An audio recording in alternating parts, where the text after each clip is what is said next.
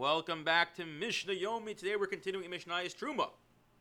Perek Vav, Mishnah Gimel, and Mishnah Daled.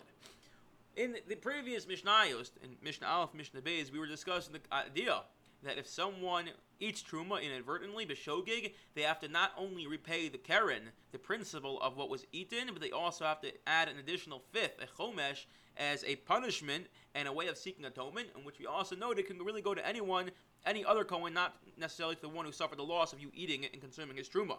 Well, what happens if the person who takes this Truma is not the one who eats it? Who pays the chomesh? Who pays the Keren?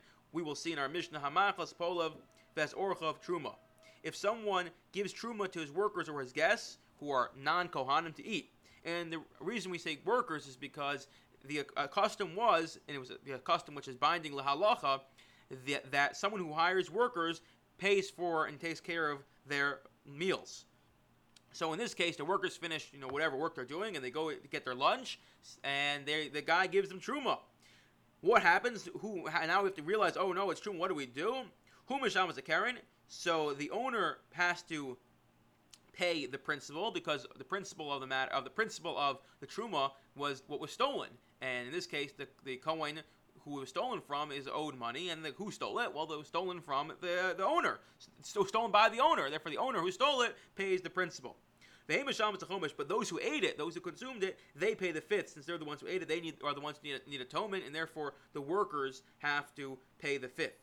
Divrei of Meir. So again, the first case in the corner of Meir is if an owner of a field who hires workers mistakenly takes Truma and gives it to his workers. The workers pay the fifth because they ate it and they need the atonement, but the owner pays the Keren, the principal, because he's the one who stole it. The Chacham no, Keren b'chomesh, those who consumed it, even the workers, they have to pay the principal and the fifth. They're the ones who consumed it, therefore they cover everything. However, and what's the owner's responsibility here? For whom Mishal have to may sudasam. The owner, has to pay them the value of their meal, meaning to say that he owed them a meal, and what he gave them was treif, wasn't kosher. It was truma. Obviously it wasn't treif literally, but it was truma. And what's going to happen is these people are going to eat the truma, and then they're going to be so disgusted by the fact that he fed them truma, and it's going to be as if he didn't feed them. He didn't live up to his contractual obligation to provide for them a meal. He failed in his obligation to give them a meal. Therefore, he must repay them for the meal. So what's going to emerge is as follows. Rav Meir says the owner pays the Keren to the Kohen, and the workers pay the chomesh, the fifth. And the Chacham say no, the people who eat the Truma have to pay everything, but the owners then owe them the value of the meal. So really what comes out is Rav Meir and the Chachamim are not disagreeing that much, because ultimately the owner is going to pay back the workers for the money they give the Kohen for the Keren, because he's going to have to provide for them another meal. So what emerges at the end of the day is both Rav Meir and the Chachamim think that the worker ends up paying a fifth. The question really now does the owner pay the amount of the food of the Keren to the workers, or does he pay it directly to the Kohen? This is Mishnah Gimel. Mishnah Daled.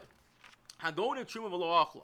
What happens if someone steals Truma and doesn't eat it? And someone who steals is a Ganiv.